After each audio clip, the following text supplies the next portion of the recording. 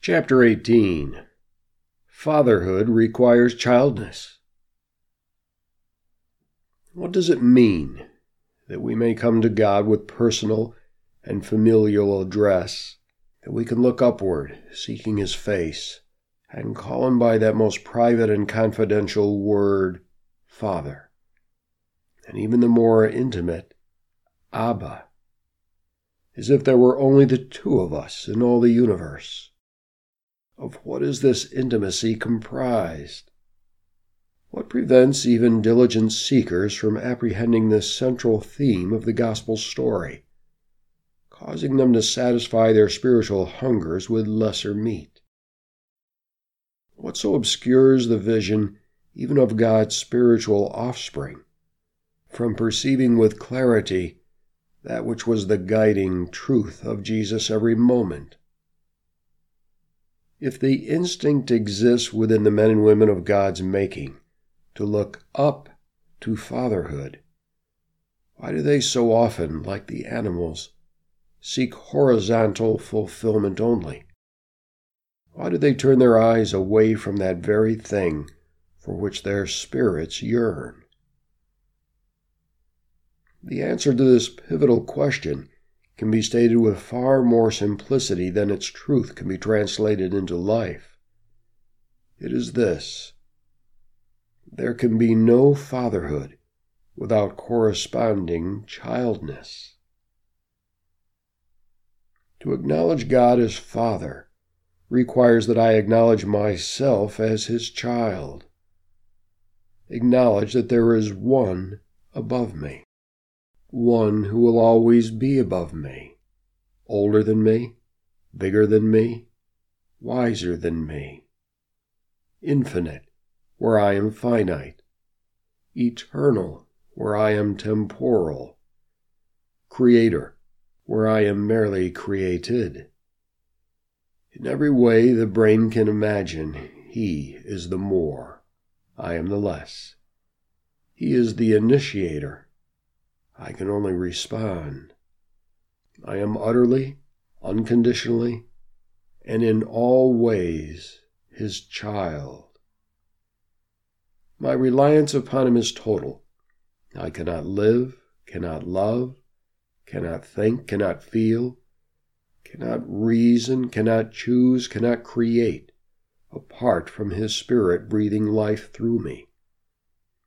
It is a relationship of dependence that I will never outgrow. The very notion of self-rule is dead altogether. The godness, authority, and supreme masculinity of fatherhood merge into a finality of overlordship from which there is not even the possibility of escape, ever. Ultimate fatherhood is eternally over us.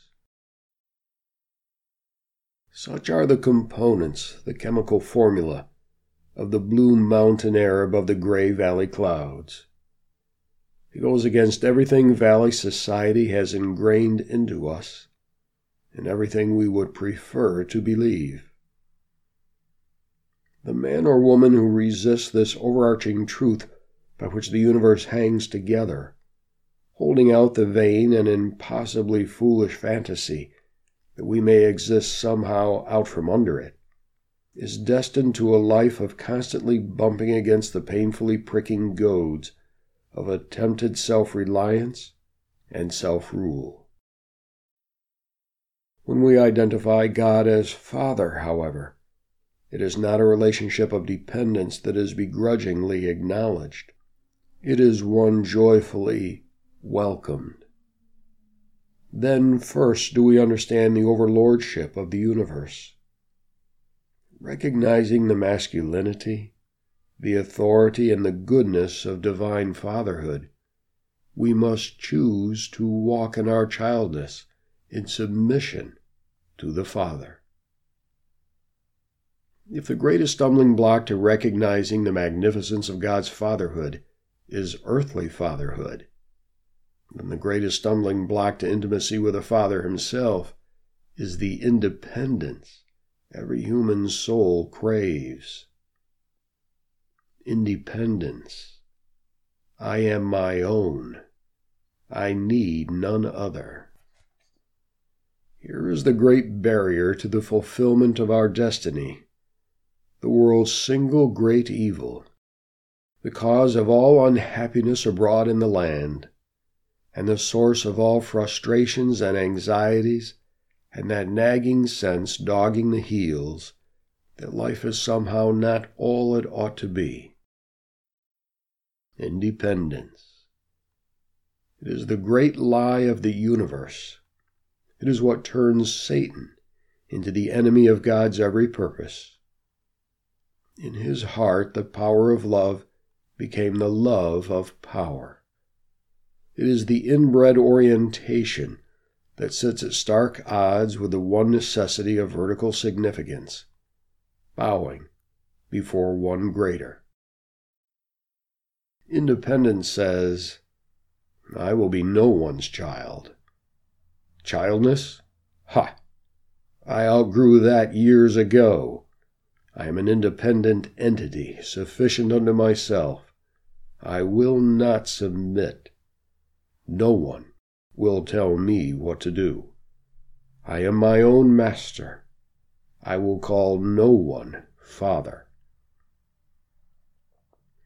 Without acknowledged childness, intimacy with fatherhood is impossible. Though childness is required, however, it is not an attitude toward him even the Father can make us adopt. He will never force any knee to bow before him. Do we believe that Philippians 2:10 is literally true? The Greek, kampto, which Paul uses as to bend, indicates a chosen, willing, and worshipful veneration, not one of coercion. Our knees bend and our hands raise in humility and submission, only when we choose it.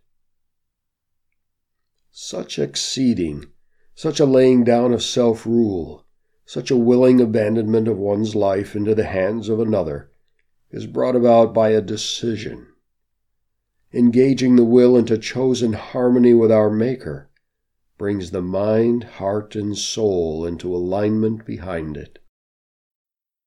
Thus, if we are kept from the very intimacy we long for, if we do not make closer approach to that fatherhood toward which our instinct draws us, if we do not drink of that water with which our soul thirsts to be satisfied, if we refuse to reach toward that high destiny that is the home in which our heart was made to dwell, we do so by our own choice.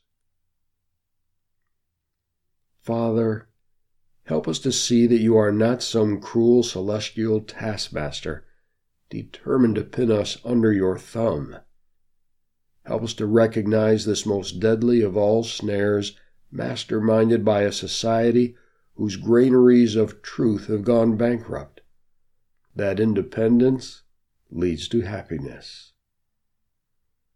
May we recognize the rightness, the truth, and the contentment inherent within a full interactive dependence upon the Father of Jesus Christ, as we extend our quest into the uppermost regions whence spring the only wells of fulfillment to be found in creation.